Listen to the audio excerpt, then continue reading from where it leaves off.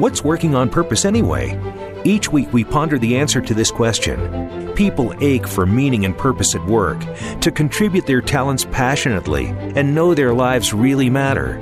They crave being part of an organization that inspires them and helps them grow into realizing their highest potential. Business can be such a force for good in the world, elevating humanity. In our program, we provide guidance and inspiration to help usher in this world we all want. Working on Purpose. Now, here is your host, Dr. Elise Cortez. Welcome back to the Working on Purpose program. Thanks for tuning in again this week. I'm your host, Dr. Elise Cortez, joining you live from Dallas, which is home base for me. If you've been tuning in for a while, you know this program is a thought leadership series that is designed to be able to enlighten and inspire you. And I bring on distinguished business leaders, guests, and subject matter experts, and also authors. And our conversations are really designed to get you to think on a higher level and get you to consider doing leadership and business in a different way. Before we get into today's program, let me give you two announcements that I'm really happy to share with you. The first one is that this month of September marks the launch of my new program called Gusto Now. What it is, it's an e-learning platform that allows me to be able to deliver my programs in English, Spanish, and Portuguese. Exciting. And the second announcement is my book is coming out, and it's now listed on Amazon. It's coming out November 17th, and you are able to pre-order it now if you like. It's called Purpose Ignited: How Inspirational Leaders Unleash Passion and Elevate Cause. And so fun. Let's call that my pandemic baby, shall we? It's been great to get it out there. Now, on to this week's program. Our guest today is Elizabeth Lotardo, who is a consultant, researcher, and co-author of the book called Selling with Noble Purpose: How to Drive Revenue and Do Work That Makes You Proud.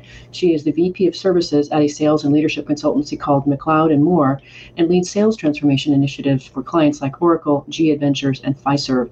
She joins us today from Atlanta, Georgia. Elizabeth, welcome to Working on Purpose. Great to be with you. Isn't it fun? It should be like that, right? It just should be like that. I couldn't agree more. And I loved hearing the intro that business can be a force for good. So I'm excited to dive into this topic. Absolutely. Well, I have to, for our listeners and for our viewers, not our listeners, but let's do this for fun. Since I can look right behind your beautiful face and see your book on your shelf, here's my copy right here. Woohoo! Oh, right? Great. Right. I love it. So as you know, I like to devour the contents of the books that I read, the people coming on. So thank you for sharing with me and finding me. So I love the whole idea of why does a book get written in the first place? I know from my own recent experience how hard it was. It was easier to bring my 17-year-old daughter into the world, Elizabeth, than it was to bring that book into the world. So I appreciate what you've done. So first, if you would, you tell a story in the book about where the book came from, how it was born.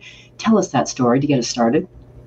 Sure. So the second edition of Selling with Noble Purpose just released, which is the book you're holding up, and I brought one down to my own level here from the bookshelf. Okay, good. And the foundation of the concept of Selling with Noble Purpose was born out of a pharmaceutical study. So 10 years or so ago, purpose was not talked about in business. And I'm sure you know this too. Purpose was a word that was reserved for corporate philanthropy. It was reserved for maybe marketing and HR. It certainly wasn't talked about in a sales capacity. So 10 years or so ago, our company, McLeod & Moore, was hired by a major pharmaceutical firm to determine what behaviors made their top sellers the top sellers. Mm-hmm. So it's pretty easy to tell the difference between a good seller and a poor seller. Good sellers ask questions, they do their homework, they make sales calls. But what this firm was after was uncovering the difference between a good seller and an exceptional seller. And to do this, they hired us. But here's the trick. They didn't tell us who the good sellers were and who the exceptional sellers were. Oh, that's brilliant. Online study. Mm-hmm. Brilliant and honestly kind of scary because you want to get it right. Right. So we were tracking sales calls. We were doing all of the things sales consultants do. How many calls do you make? What kinds of questions do you ask? What kind of research do you do in advance? What kind of negotiating skills do you use? All these really prescriptive things that had been studied before. And with one representative who Lisa, the founder of our firm, was with, Lisa McLeod, had such an engaging conversation with the doctor she was calling on, was so deeply committed.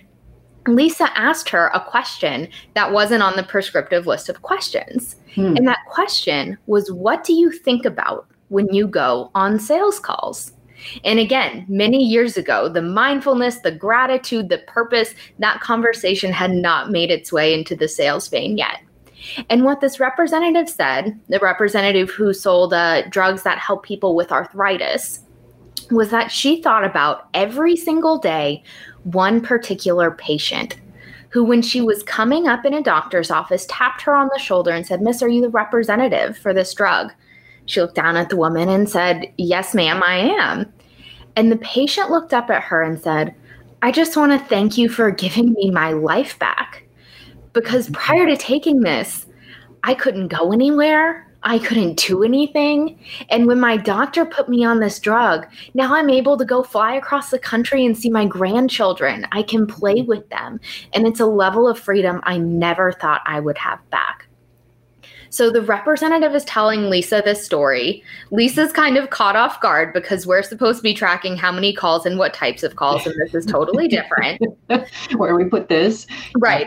There's not a box to check on this one. But she told the story so emotionally. Lisa was called to dig a little deeper into this. Why do we sell? What kind of story do we carry in our heart? And what she found, going back through all the transcripts of the hundreds of interviews, were 5 people who alluded to this sense of higher purpose, who said, "I met a patient one time who told me this. My dad was a doctor. That is such a hard job. I want to make the doctor's life easier. I'm so passionate about the science of our company. I can't wait to share it with people." These 5 people alluded to this sense of purpose, this fuel that was something other than an incentive or a comp plan or quota. And those 5 people were the top 5 representatives of the entire company. So what we concluded from that study, and it took us a while to put it into writing form. As you mentioned, it's tough to take these fuzzy ideas and distill them down to be really actionable, was that these sellers who had a sense of purpose in their heart, who had an intrinsic drive to make a difference on other people, were the sellers who outsold their transactional counterparts who were focused on internal metrics. So that was the foundational research that launched Selling with Noble Purpose. We've gone on to expand that research and work with other organizations who are purpose-driven to really quantify the behaviors of selling with noble purpose. But it was all born from that one idea. It's brilliant. And what I got present to when I was reading your book and preparing for this conversation is I remember back in the late 1990s when I was selling IT, information technology staffing services in Seattle, Washington. And then shortly thereafter, I was just getting into my PhD. And then I was getting into the whole space of researching meaning and identity for my dissertation. I was a fantastic, if I may say, salesperson. I sold, I think I got 5 of the 9 awards for the company for performance and sales. And when I look back on that experience, Elizabeth, it's a lot of what you're talking about is I wasn't selling. What I was doing was I was out talking to hiring managers in IT departments, mostly in telecom, who had what I thought were pretty cool projects that were going to make a difference in how they did their business and would touch their customers. And I got really excited that this hiring manager was counting on me to come through with talent to get that project done. And I was really in love and excited about the projects that they were working on. And I would oftentimes go source the talent myself, besides, getting the requisition. And it was all driven from the notion that I'm attached to something way bigger than myself. And so I was coming from a place of I want to come through for this manager and this organization, not sell these services. Absolutely. And that is the same ethos that was in the heart of those 5 reps who sold the anti-arthritis drugs. And I would hazard a guess that the reason you were so successful in that role was not because the products were, incredibly differentiated, was not because you were the low cost provider or something easy like that. It's because you made emotional connections with the people that you truly wanted to serve.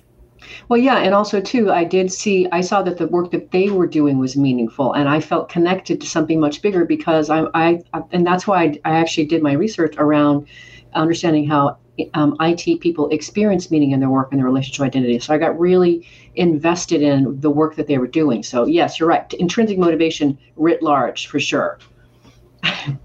So I appreciate you helped me kind of connect that for myself as well. So that was another great thing about getting to host the show, that I appreciate that I learned from what you write in your books for me too. Well, we hear a lot that the word selling with noble purpose put a phrase to what so many top salespeople had really carried in their heart. Yeah. And hadn't coined a phrase around it, hadn't connected with other people who felt that way. It was kind of an individual thing of top performers. Well, and so that gets me to the next thing that I wanted to talk about. And I want to showcase this in that just yesterday I'm coaching a young woman.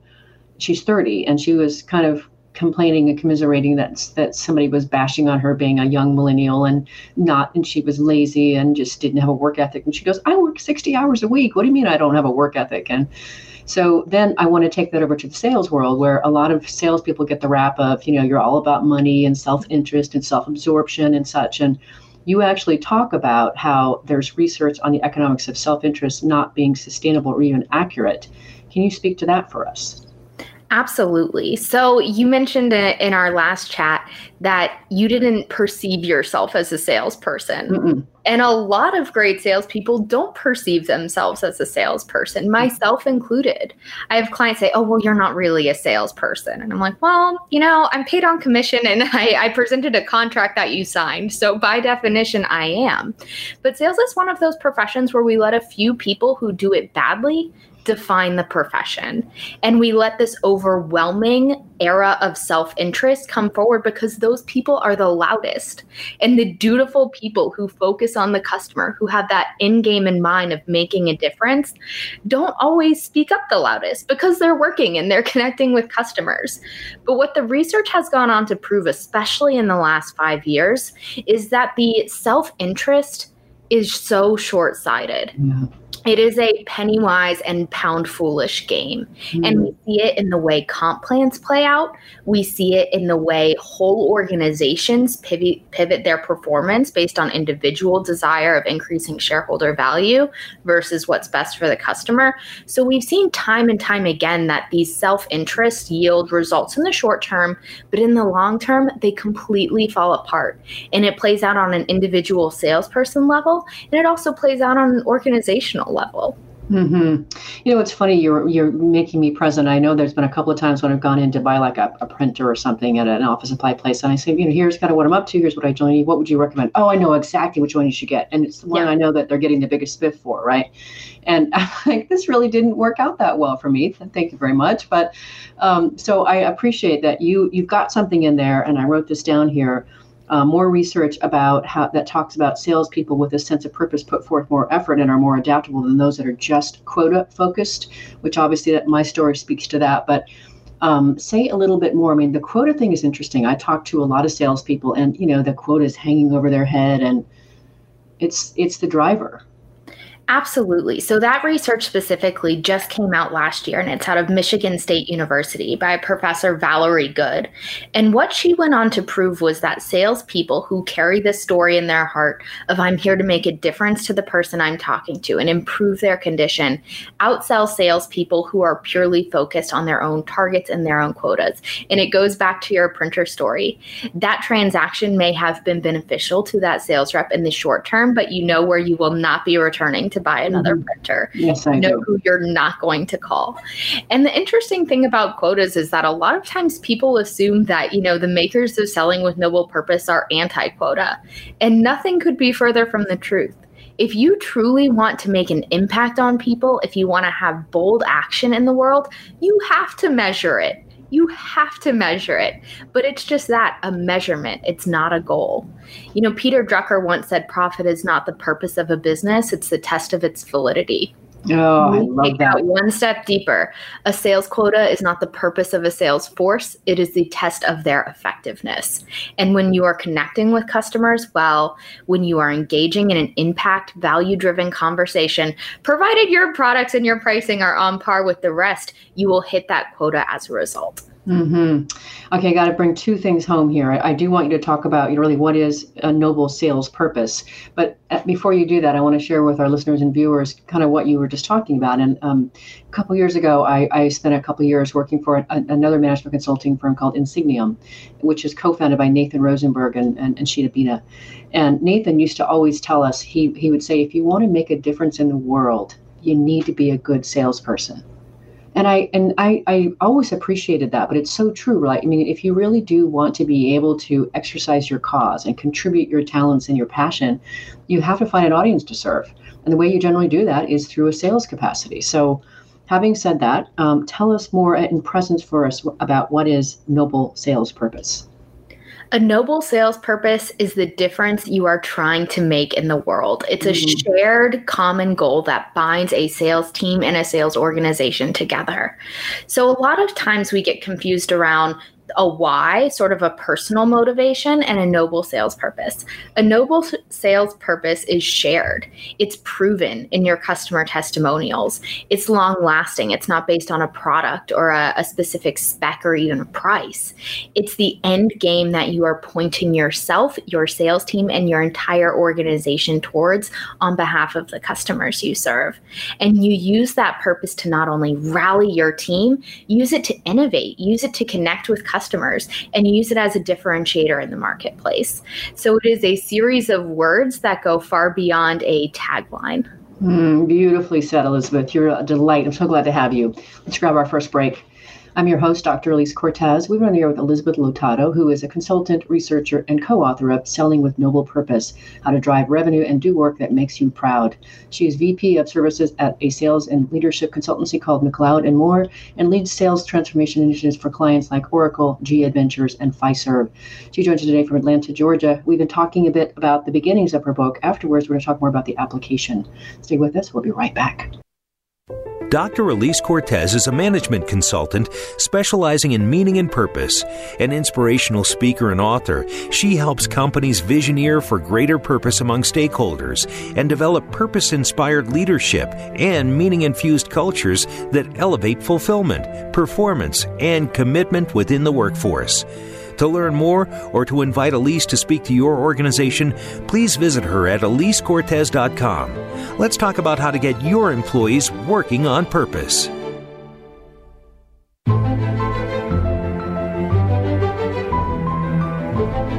This is Working on Purpose with Dr. Elise Cortez. To reach our program today or open a conversation with Elise, send an email to Elise, A-L-I-S-E, at EliseCortez.com. Now, back to Working on Purpose.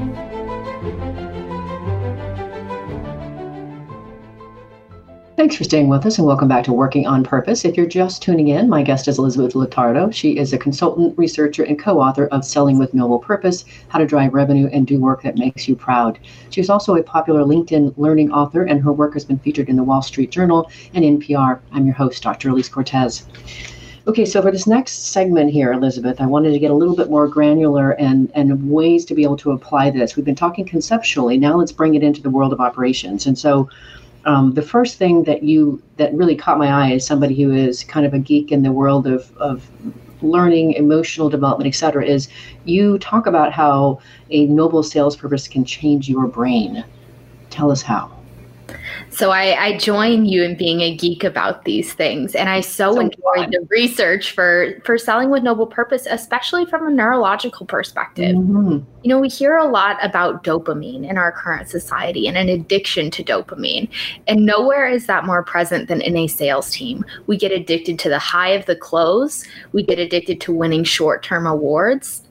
And what we found in the research of Selling with Noble Purpose is that serotonin is actually a more effective brain chemical for a sales team to tap into. And serotonin, unlike dopamine, is long-lasting. It's associated with making an impact on people, with loving relationships, with gratitude. And what serotonin will do, that dopamine will not, is guide salespeople through a tough time, through a lost sale, through a competitive threat in a way that doesn't leave them feeling burnt out. So while especially now in a pandemic and an economic fallout, we're relying on that deep belief that we make a difference, that our work matters, and that these short-term things are only that. They're short-term and they are not deterrents from that noble impact we want to make. So I think there's an important distinction in this brain chemical, feel-good lump between the two, and leaders particularly have to be very conscious of which one they're tapping into. That is so yummy, Elizabeth. I'm going to add one more thing to that from my perspective, and that's this notion of limbic resonance. And so meaning is registered in the limbic brain alongside memories and emotions. The reason meaning works is because it's anchored in emotion. Right. And so where you can experience that limbic resonance is when you can actually notice a team connected, whether it's a salesperson connected to the client or the customer, or the sales team connected to each other. You can actually, you can feel that connection, and it's because of the limbic resonance. How cool is that? That is super cool. That reminds me of some research from Paul Zak, who's a neuroscientist. I'm not sure if you're familiar with his work. He studied the difference in biological response to an emotionally engaging narrative versus a flat narrative. So a narrative about people and their feelings and the impact versus, kind of a spreadsheet style talk. And what he found was that those people who were exposed to an emotionally engaging narrative had greater oxytocin in their blood, and they were more likely to take post-narrative action. They were more likely to change. You translate that to sales capacity, the ability to ignite someone's frontal lobes to make an emotional connection translates to them taking action in a way that a flat narrative on products, on specs simply does not. Yeah, and just numbers, show me the numbers. Yeah. Isn't this a fun conversation? Who gets to do this, right? This is fun. Okay, so the next thing I want to talk with you about, and I do this in my book as well, but you distinguish beautifully passion and purpose. How so? How do you do it? So this research came to us from Chip and Dan Heath in their book called Moments. And what they highlighted was that passion and purpose, while often talked about interchangeably, are two very different things. Yes, they are. And they studied performance as it relates to both. And not surprisingly, the people with passion and purpose were the top performers, and the people with neither were the bottom performers. But here's where it gets interesting. The people with purpose but no passion outperformed the people with passion and no purpose. So why is that? The research tells us that passion is more likely to fade over time. So much like a dopamine hit. Passion is when you're excited, when you're pushing forward, when things are going well and you want to make big change. But when you get set back, that passion tends to wane. Versus if you have purpose, a deep belief that your work makes an impact on other people, that your work is necessary, and that people are counting on you, much like you felt in your IT sales role, you're more likely to push through. Another distinction that they made was that passion is individual. It's what excites you about a project, be it talking with customers, making presentations, whatever that is, and purpose is more likely to be shared. So we're all bringing our unique talents to this noble cause that we're all in this together on. That's beautiful. And I completely concur with that. And the way that you did it in your book is just crisp. And so is that. So thank you. And I do appreciate too, just like you said, too many people actually string together passion and purpose and meaning and purpose, and they're all distinct. Yep. Okay, so the next thing I want to talk about here is you also distinguish between organizations that have a purpose statement and actually being purpose-driven, a purpose-driven place to work. Of course, I know that too, and I'll chime in, but help us understand the difference. Yeah, I'm sure you've seen the difference in your research. Yes. And I think as purpose becomes a hotter topic, a lot of organizations have rushed to put words on a plaque before they've rushed to create an actual purpose-driven culture. So much like values can be, on a plaque or actually lived, purpose is the same. And there's a famous example that we cite of, it doesn't matter what you put in the marble on your lobby. Enron had integrity etched in stone in their lobby. And we all know how that one worked out. Right. What matters is that purpose statement points people towards customers in every aspect of the organization, from your sales team to your product team to your customer service team to even HR and accounting internal functions. So I think the difference between having a purpose statement, which, let's be clear, is a great start and most of the time better than nothing, and being purpose driven is making sure that statement, the aspiration you have, is showing up in daily behavior. Is it the basis of customer conversations? Is it the lens in which we innovate? Is it connected to the way we talk to each other? So much like, you can slap a slogan on a t-shirt, you do the same thing with a purpose statement, but actually activating it through the organization is where you start to reap the financial reward and the emotional engagement reward. Mm-hmm. Mm-hmm. Beautiful. Okay, so now here's where I want to layer in some distinction for me. So the reason I brought up the IT staffing sales role 20 years ago is because that was when I was a pure salesperson. Mm-hmm. Today, obviously, I still sell because I own my company, 2 companies, and I do sell those services, but I also innovate, I also deliver the work, et cetera. So I'm not 100% salesperson. That's why I went back to that other example. But to your point, what has been so fun is to be able to work with organizations to help them articulate their purpose, because a lot of times it's in the air, but they haven't distinguished the words that go with it. And therefore, it's to your word before, it's fuzzy and it's not effective, right? So I really appreciate getting to do that kind of work. And I know you guys do something similar, but it's like magical when founders of companies can get present to their own purpose and they get moved to tears. Like, yes, this is what we do in the world. And I get to be the person that catches those words and helps them put them into being in the organization. So I could not miss us talking about this because it's so important. Absolutely. And I'm sure you've seen in your work that a lot of times purpose is truly present without the statement, like you said. Yeah. And that happens a lot in smaller organizations, especially when the founder is really dialed into the daily operations of the company. Right on. They keep that spirit alive. But unfortunately, it's not scalable, which is the challenge a lot of our clients run into. And you have to put words to it in order for that feeling to cascade beyond 50 or so people. Yeah, and then inculcate it and thread it through your operational practices, where it gets really fun, right? I've had so many. I have to get this T-shirt out that I did with a company. But anyway, before we do any of that, what I want to talk about, and I love how you say this, Elizabeth. It's so great. You talk about managers being the frontline belief builders. That is so spot on, right? Say more about that. So managers being belief builders came from a client project, actually. And we were talking about different ways to infuse purpose into the business. And we talked about doing webinars on purpose, sending people to training to connect with the purpose of their role, doing marketing programs about purpose, all of these things. And what it really came down to was people interact with their manager more than they interact with HR, more than they will go to training, more than they will hear from the CEO at a town hall. And the manager's ability to connect the functional task of that department and that person specifically to a higher, more noble purpose is what makes or breaks a purpose-driven culture. Mm-hmm. And there's some research out of KPMG that cited that if a manager is consistently talking about the meaning of the work with their employee, that employee is 3 times more likely to stay.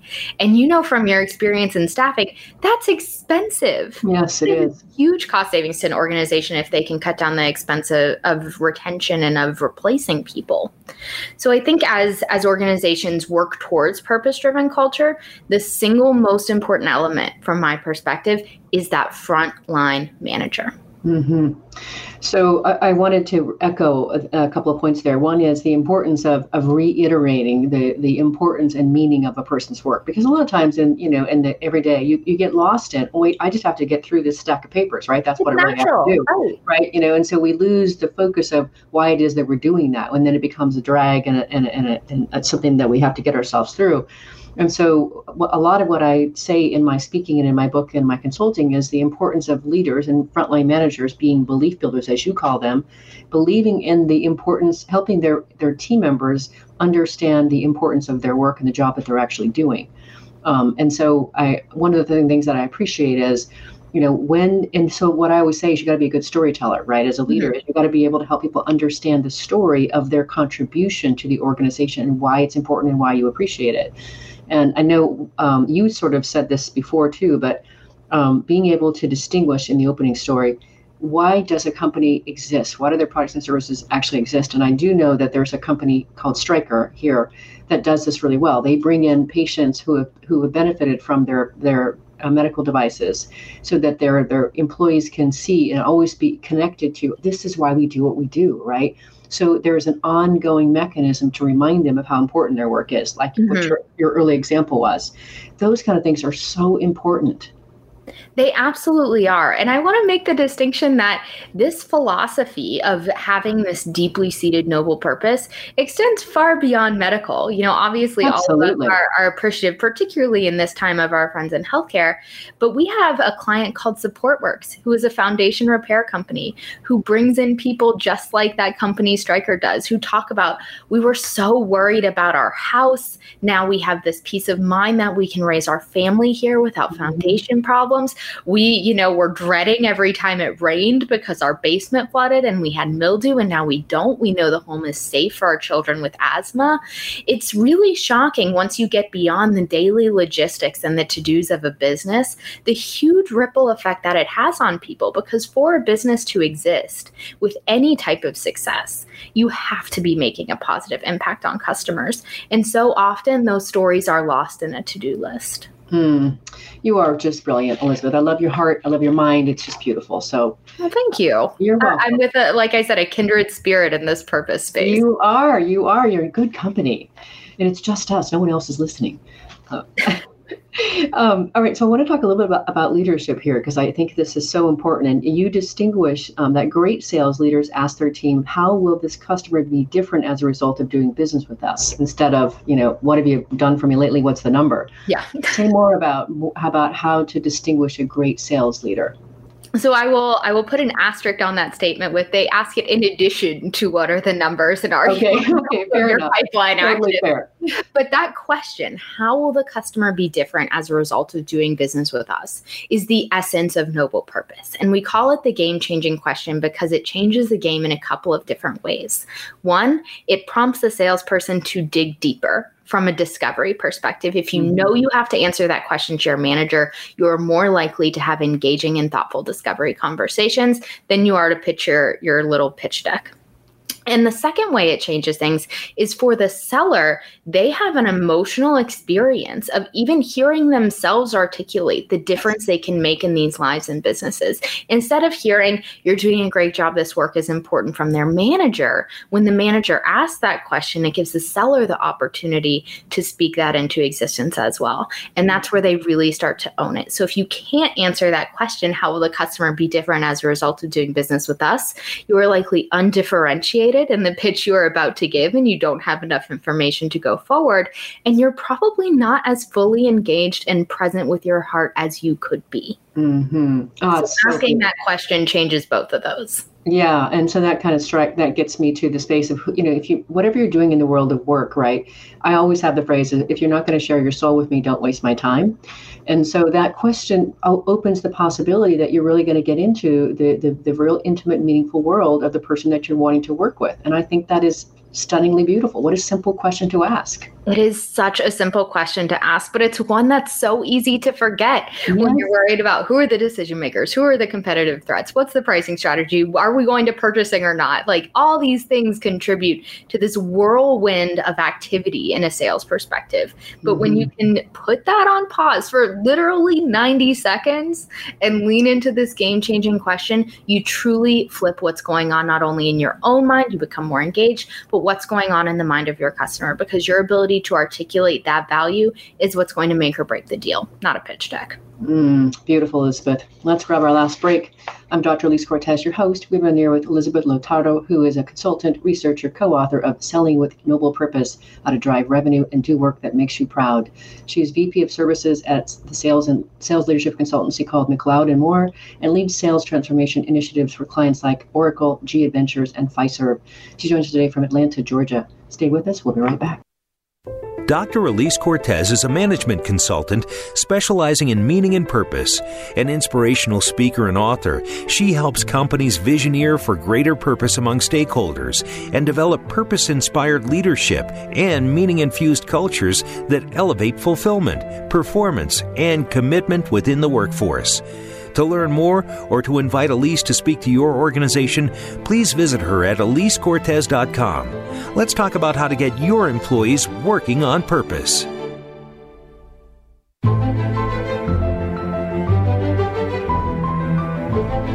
This is Working on Purpose with Dr. Elise Cortez. To reach our program today or open a conversation with Elise, send an email to Elise, ALISE, at EliseCortez.com. Now, back to Working on Purpose.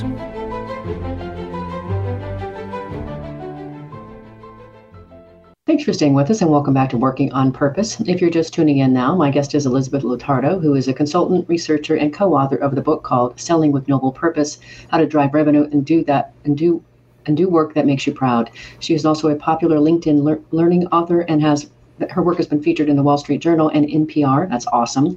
I'm your host, Dr. Elise Cortez. Okay, so Elizabeth, this next question I wanted to talk about, this is so interesting because I know that there are listeners and viewers out there right now who are going, this all sounds really amazing, but we don't do that at my organization. My manager would never go for this, right? That's not who he or she is. And so my question to you is, how can individuals tap into a greater sense of purpose at work, even if their manager or company isn't so inclined?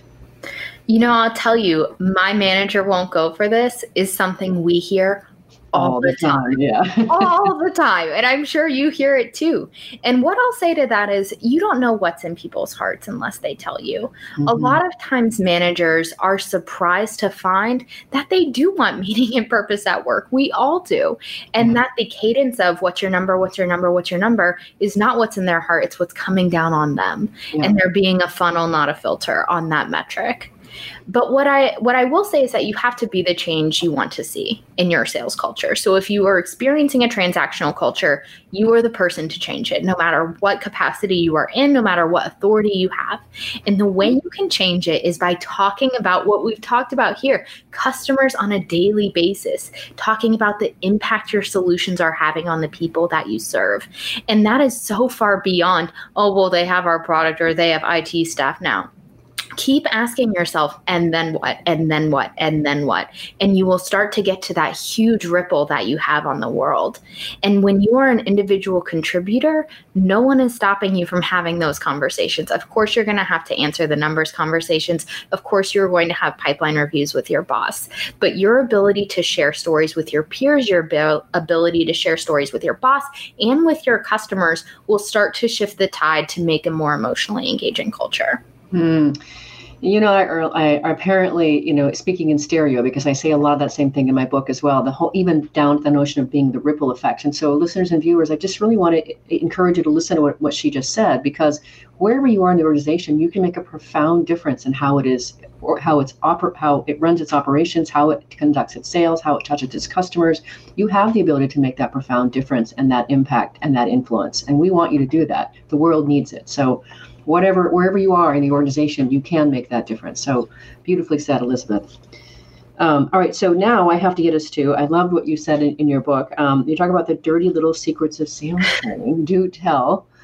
The dirty little secret about sales training. Yeah. The dirty little secret about sales training is not so much of a secret for anyone in learning and development. It's that it doesn't stick. We go into the classroom, we spend days practicing new sales skills, we work with acronyms and call models, and we all vow we're going to focus on the customer more. And then 72 hours later, it's almost like we never went.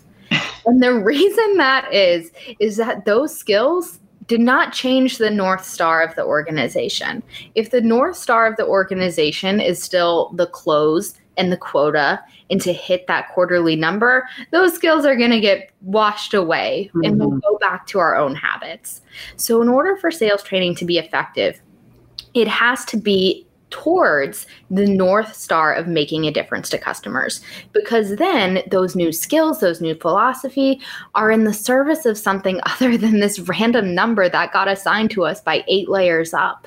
So when you're focused on your customer and the difference you want to make, you are more likely to not only pay attention in sales training, you are more likely to practice and stick with those skills long after you leave. Ooh, so that we're going to build on that, I think, in this next question. So before I say it, before I lob the question to you, I want to position this. So I have something also that I write about in my book, and that is that very often when I'm out speaking to audiences, Elizabeth, I talk about, what will you do with your one precious life? And they're like, well, I've got these ideas, but I'm okay where I'm at now. And I hear the telltale sign of they're giving up on their dreams. Essentially, they've consented to where they are, and so that ambition is really waned. And so I was really intrigued when you talk in your book about how purpose can help sales teams set and achieve ambitious targets. Say more about that.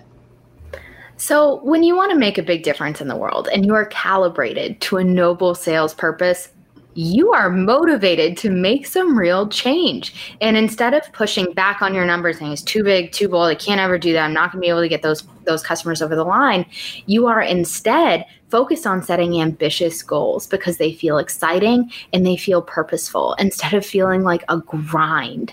Yeah. And so I think when people long for meaning at work, there's an assumption that you have to be feeding the poor, or you have to be, saving lives in the ER, and that the rest of us have succumbed to corporate life and aren't worthy of such a feeling. And that is just not the truth. Having a purpose-driven career doesn't mean that every day is sunshine and rainbows. It doesn't mean that everyone, gives you a Nobel Peace Prize. Having a purposeful career is about making a difference in the lives and businesses of the people you serve. And in most roles, you have the capacity to view your job as exactly that, because it is. And when you choose to trace through that ripple effect and choose to see this to-do list in the context of the impact it's having on your world, your entire ethos changes. And your job doesn't change at all. It's the same thing. You just view it really differently. Oh, Elizabeth.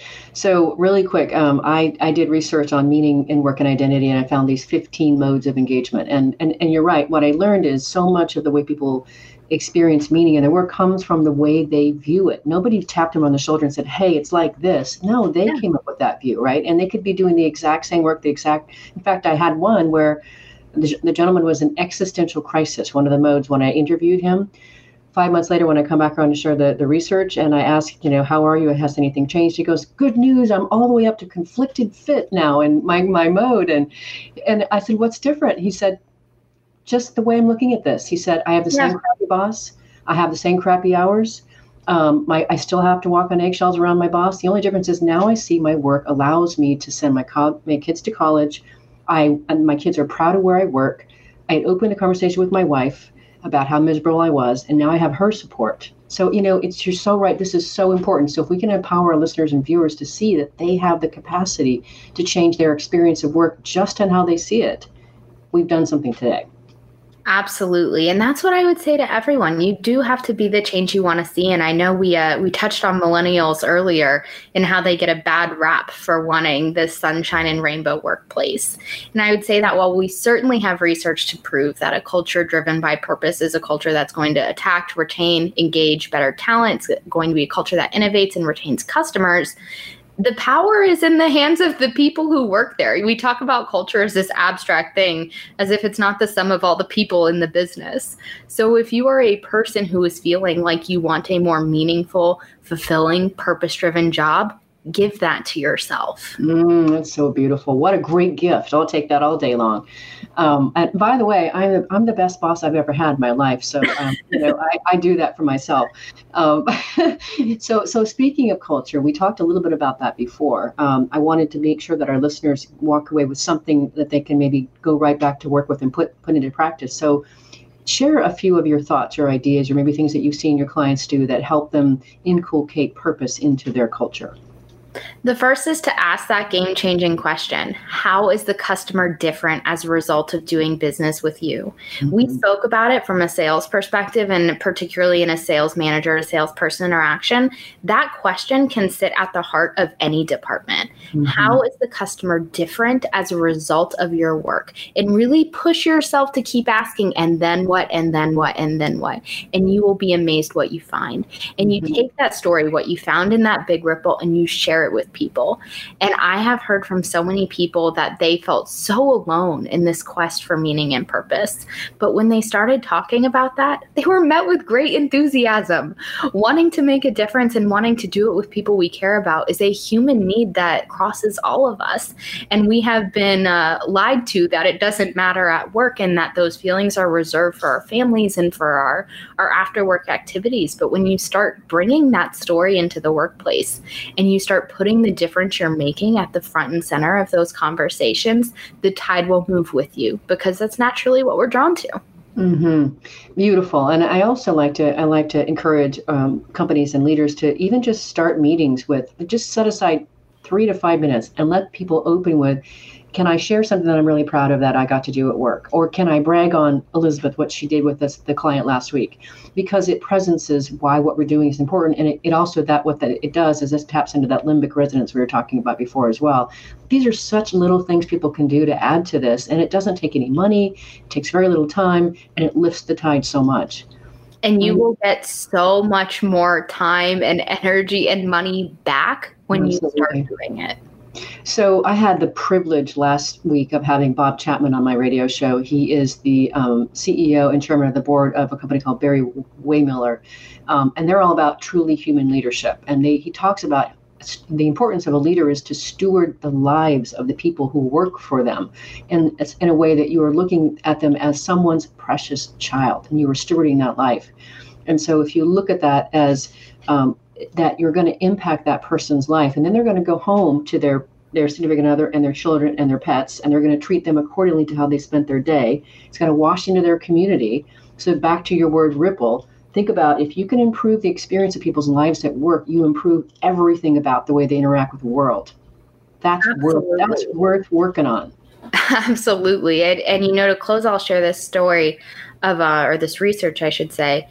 There was research done on the best days of people's lives. And what this research team did was they studied terminally ill cancer patients, and they asked them, what are the transformative days? What are the days you remember most, the days you would love to live again?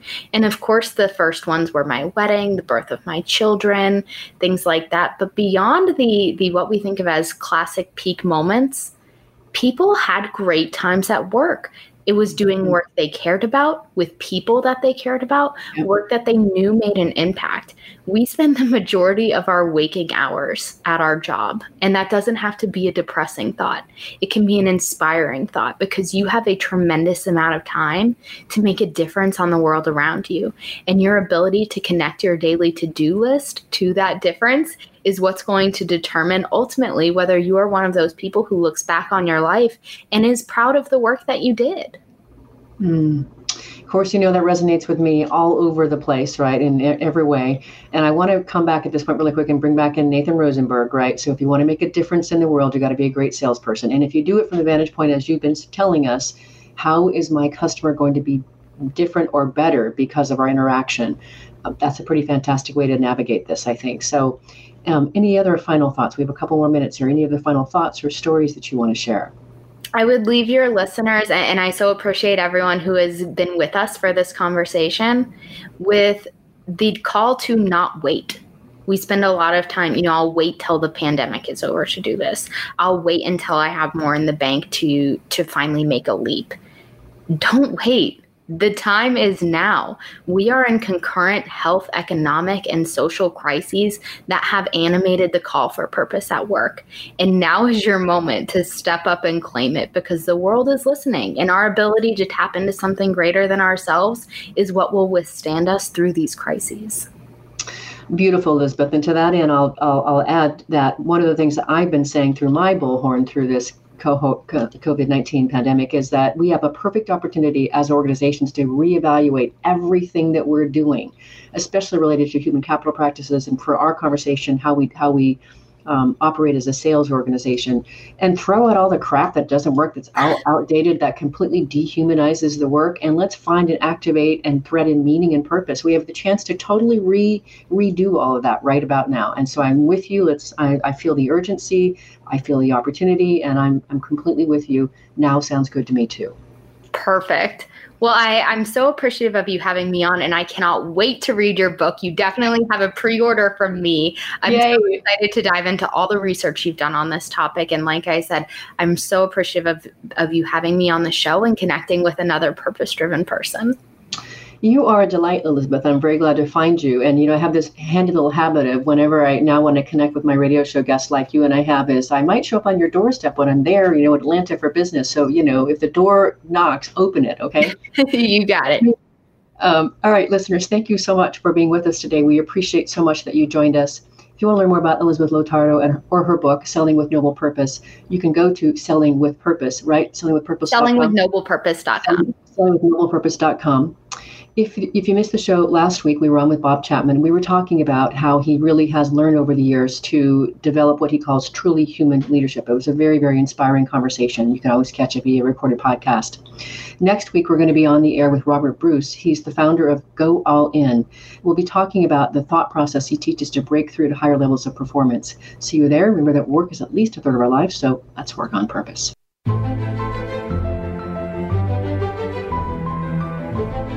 We hope you've enjoyed this week's program. Be sure to tune in to Working on Purpose, featuring your host, Dr. Elise Cortez, each week on the Voice America Empowerment Channel.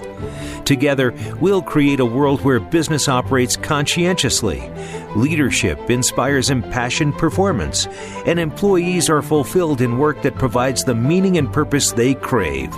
See you there. Let's work on purpose.